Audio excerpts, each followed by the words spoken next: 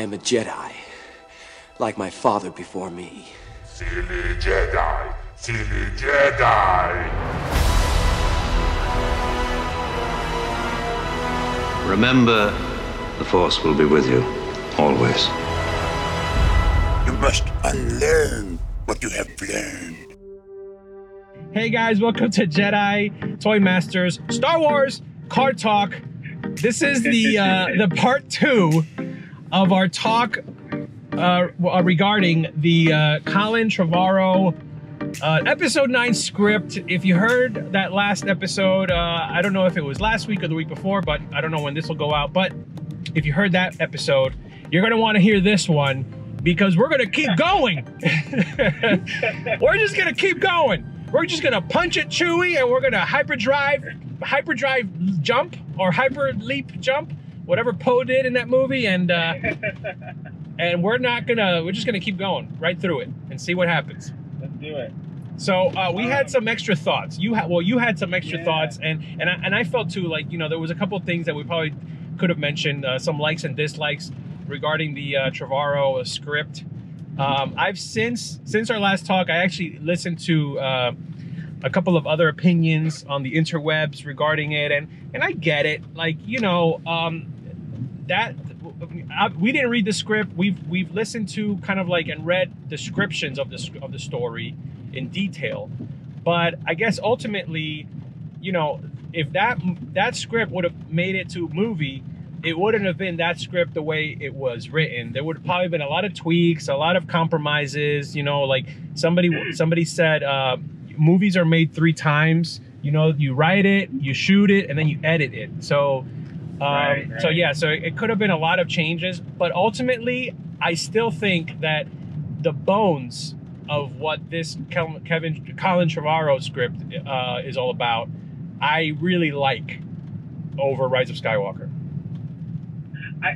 I'm going to agree and disagree with you at the same time. That's it. We're getting right into it.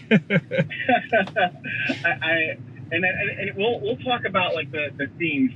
So I do agree with you on a lot of the characters' arcs, and even to some degree Rey's, except there's one fundamental problem with Trevorrow.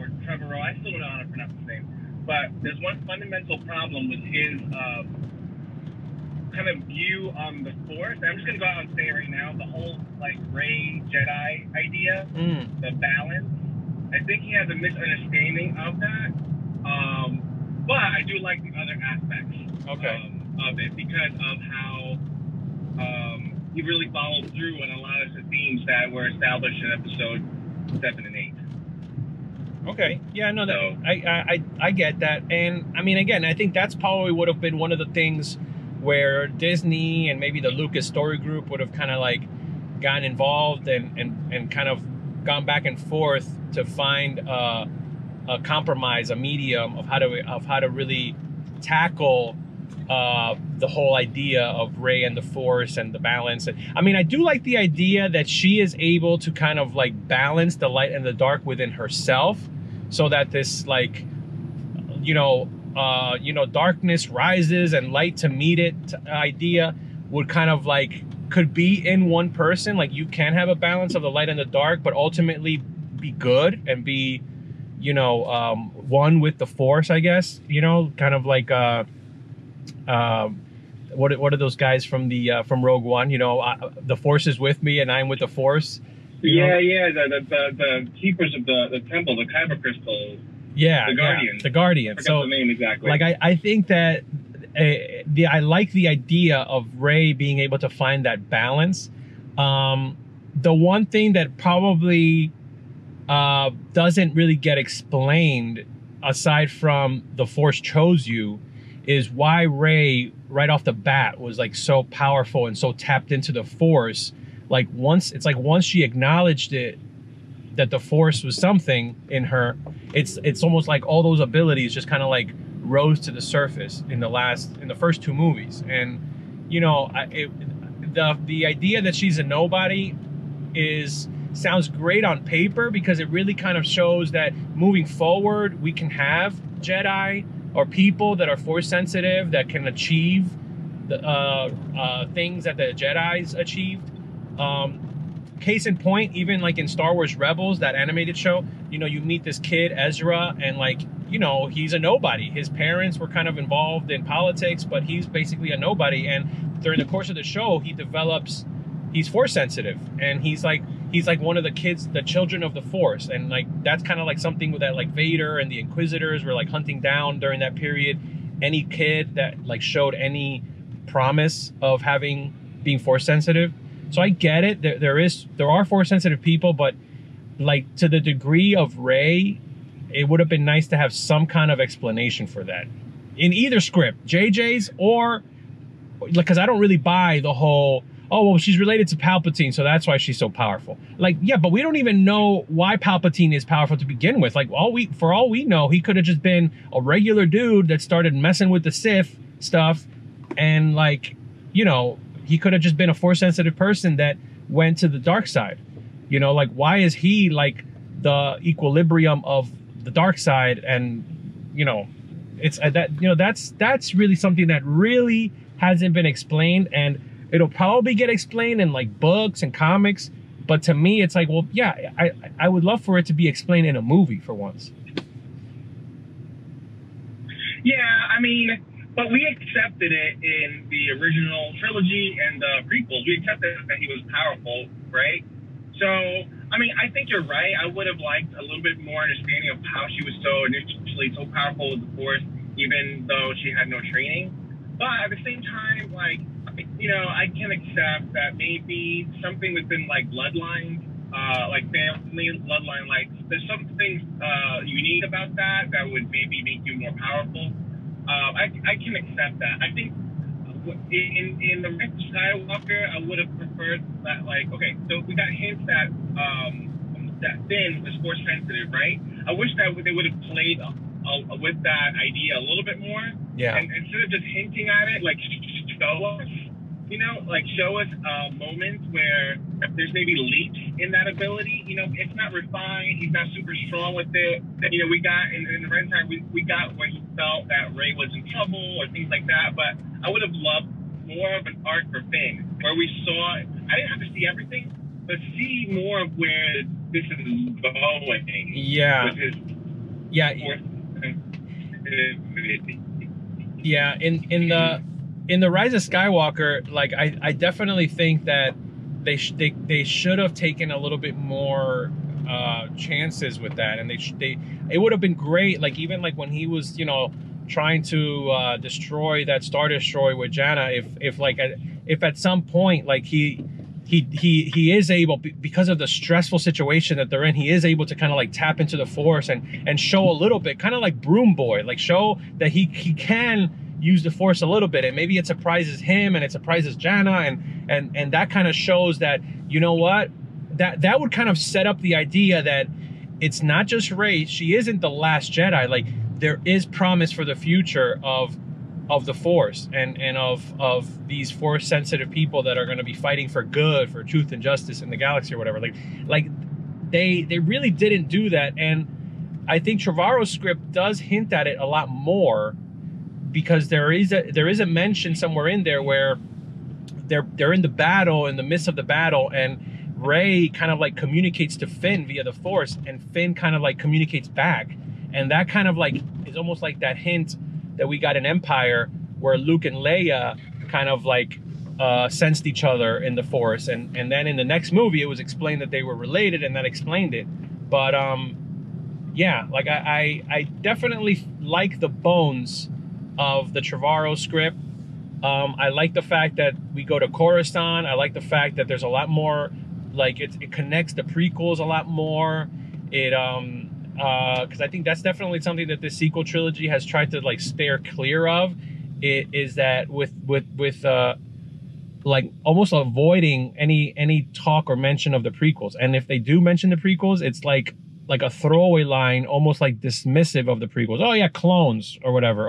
Oh yeah, the Jedi at the top of their power, they were they were whack or whatever. Like they didn't really like tap into the entire history, and JJ was all big about, well, this movie is supposed to it culminates all like 9 movies or whatever. And it, aside from Palpatine being a character that was in the prequels, like it doesn't, nothing that he did in this movie really was set up in the prequels, except maybe the line of the dark side as a pathway to many abilities some consider to be unnatural, and like and that kind of like explains why he's back from the dead.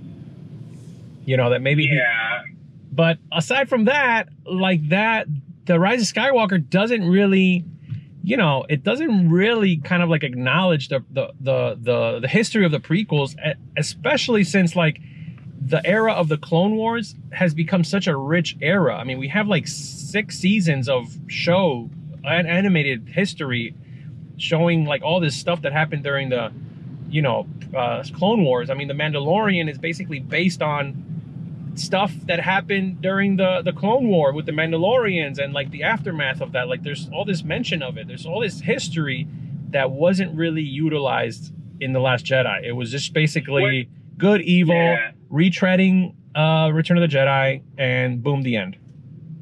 Well, Duel of the Fates also retread Return of the Jedi. It's just how you do it. So JJ and Chris Terrio, any like connections to their prequels were what I call them just flourishes. They were just surface level stuff, not deep. Yeah. Like to bring back the Force Ghost, right, at the very end. Yeah, that's kind of cool, but Rey had no connection with them. We had no sense of there being any connection with them. If there's any connection, it's just simply for the audience. Right. But it's not for the character herself. So let's go back to the Duel of the Fates drafts, right? One thing that didn't sit right with me was the whole like Grey Jedi idea. Now, they didn't say Grey Jedi, I don't think, in the script. And I realized, I heard another commentary about it. I realized that there's actually 2 drafts that are out there. Huh. But in both drafts, Rey, like how she beats Kylo Ren in the end is embracing the rage in her, right? And I guess that's how he describes like balancing the light and the dark. And I think that's a fundamental misunderstanding of what it is to balance, right? Because that wasn't George Lucas's idea of what balance is. George always talked about how like letting fear and anger control you, that was the problem, right? And so it doesn't make sense. And then from like a Christian perspective, even though they're not like Christians, whatever, but like the idea of like evil, like balancing good and evil, that doesn't make sense. That's not a balance.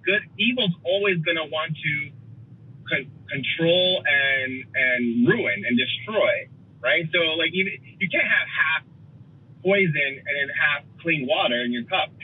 Right. That's not balance. Yeah. That's just poison. You know what I mean? And so that's a fundamental, like, that's what I don't agree at all with the Duel of the Fates script, if that's what it's saying. You know, of course, again, we're hearing secondhand. None of us have read the script. And so, you know, but if that's what it's saying, that really doesn't make sense. Yeah. Like, I one thing that I would say, like, I like what Luke was saying in The Last Jedi about, like, the Jedi, they went too far with their rules, right? Like, rules that's good, like, they have good ideas, but to have no attachment, no love, supposedly, right? That might have been an error on their part. Right. It's when those things control you in a bad way. So right. It's when you don't make the right decision because of your attachments, you know? And so I think the balance would be, you know what? Like, I can have attachments, I can love, but even with that, I'm gonna make the right decisions. That would be balance in oneself. Not like a gray where you have like darkness and light at the same time. We all have darkness. It's about like being able to embrace the light and shut away the darkness. Mm-hmm. That's balance. That's good. That's good, man. I mean, that I totally agree. That actually, you convinced me. That actually that makes more sense. And But you know what's funny is even in the Rise of Skywalker, the fact that her lightsaber at the end is yellow, it kind of hints at that that idea that she's been able to that, you know, she's seen the light, she's seen the dark, and she has kind of like found balance. They don't really say what it is, but I think the fact that her lightsaber is that like this yellow color, that kind of does like signify almost like I'm not red, I'm not green, I'm not blue, I'm kind of like somewhere, I'm different. You know, it's like a new beginning. So there is that idea of her achieving something that the Jedi didn't achieve, or maybe few achieved, but it wasn't mainstream because of the Jedi culture or whatever during that time. Like, because guys like Qui-Gon, and some others, they kind of were on the fence. They were like, I'm a Jedi and I'm all about this life, but we're taking it a little bit too far. Like he and you got hints of it in the Phantom Menace. Yeah. But I think when people say gray Jedi, I don't know if that comes from legends or whatnot, but I think that people don't have to understand. Like when Qui-Gon wasn't embracing like anger, fear to where it controls like he's gonna make bad choices. That's not what he was trying to do. I think he was just not so bound with the strict Jedi code. Yeah, I mean, a perfect example of that. It's like legalism. Yeah. I mean, you see it perfectly in the Phantom Menace when he's battling Darth Maul, because after such an intense battle, during that lightsaber battle, like there's a moment where like that force field wall like divides them, and whereas Darth Maul is like, he keeps that momentum of anger and hate, and he's like pacing back and forth. Qui-Gon takes that moment to kind of like compose himself, and he kneels down and he kind of like meditates and kind of like tries to center himself, because he doesn't want to be controlled by that anger. And that's like a perfect example of him. He was like in the midst of the battle, he got heated, and then all of a sudden he has this opportunity. Let me ground myself again. Let me center myself again. And because they embrace the Force for defense, never attack. Yeah. Right? It's always about letting go. I mean, from the 1977 Star Wars, like, use the Force, Luke. Like, and he turned off his targeting computer. Yeah. Because he allowed, like, to center himself. And then like your example of Qui-Gon, right? So these are examples of being at peace with yourself, and you can feel anger and rage and all these things, right? But not letting it cloud your mind and control your actions. Yeah. So that's why I feel like fundamentally, like the Duel of the Fates, if that's what it's about, then that's messed up. That's wrong. Like the other stuff, like about Finn and like and how and some of the like little things like Kylo having a vision, fighting Darth Vader. I mean, that would have been so cool. I thought, and a lot of other aspects. Even Rey being no one. I could have gone either way. Rey being someone or no one. No one's no one. But you know what I mean? Not from like some prestigious line. Right. It's all about how you do it. So all those things from that draft are cool, except for that fundamental idea of what the Force is. Yeah, I could agree with that. I think ultimately, though, I think that like the bones of this story, I prefer over Rise of Skywalker. Like, in the Rise of Skywalker, that whole that they have to go find the map, and they got to find the dagger, and then the dagger leads them to this and the Death Star, and that, like, I just feel like that whole adventure was just made up just to give them something to do.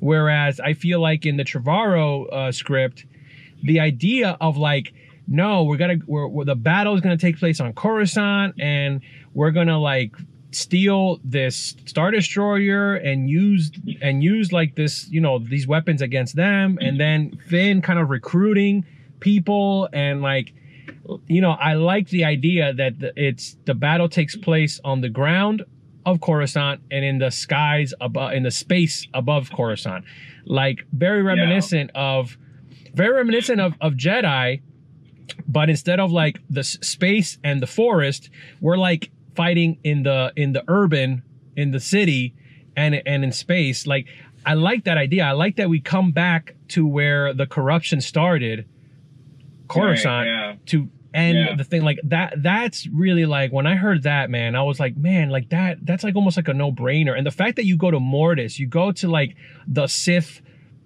Mecca, you know, in that story, and instead of some made-up planet that we've never heard of, that now we're supposed to believe is some ancient, you know, Sith world, but we've, you know, I mean, the casual Star Wars fan isn't going to care. They're going to be like, all right, this is a cool new place that existed that we never heard of. But like the hardcore Star Wars fan is going to be like, I've read all the books, I've read all the comics, like I watched the Clone Wars.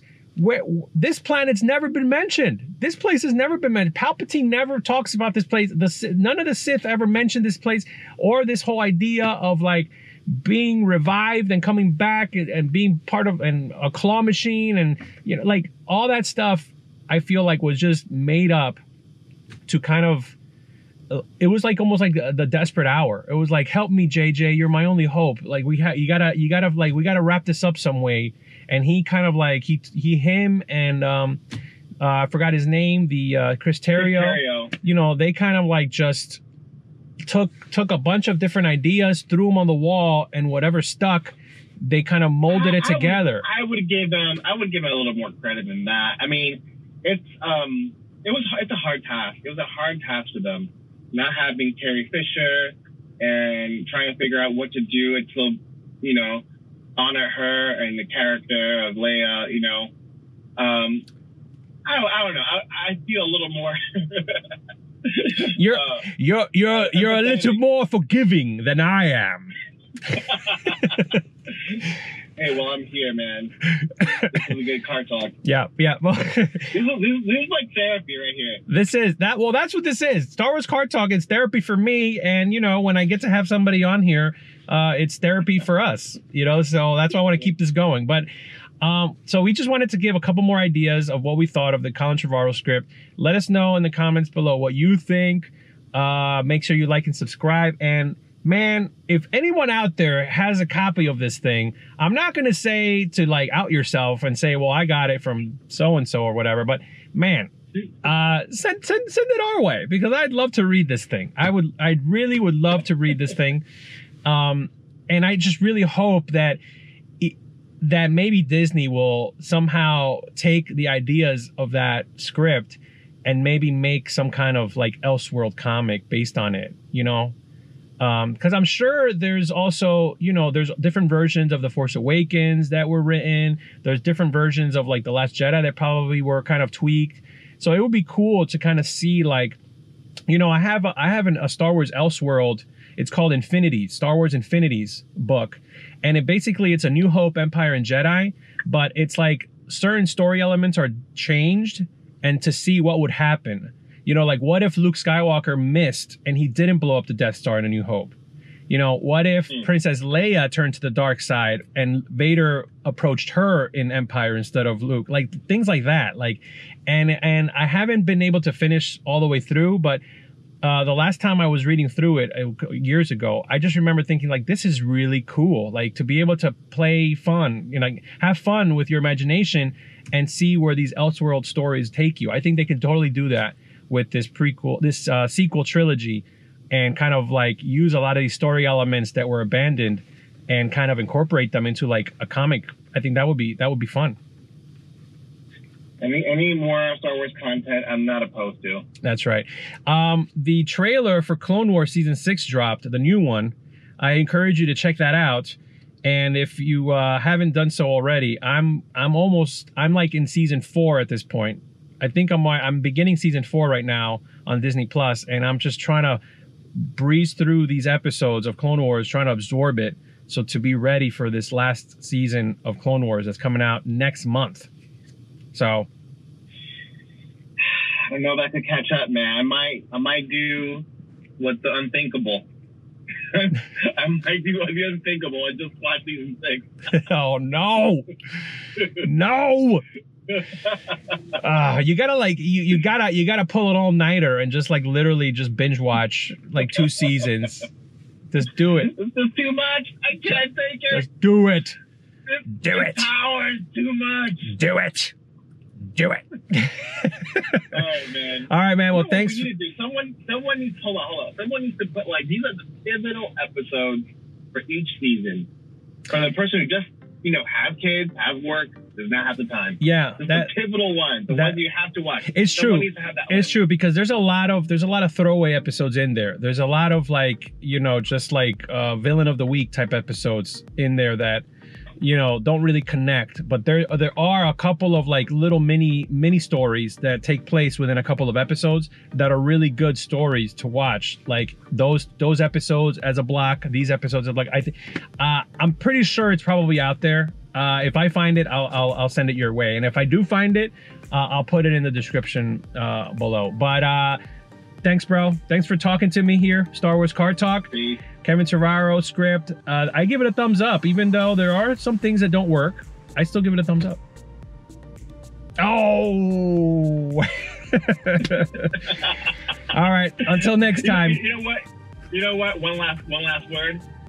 I think that if we got this movie, we'd be like, where's the JJ script? Oh no! I know. We're horrible. That's the problem. Never satisfied. Yeah, we're never satisfied. Star Wars fans are like the most unsatisfied humans ever. It's terrible. Yeah. Listen, man. May the force be with you. May the force be with you, my friend.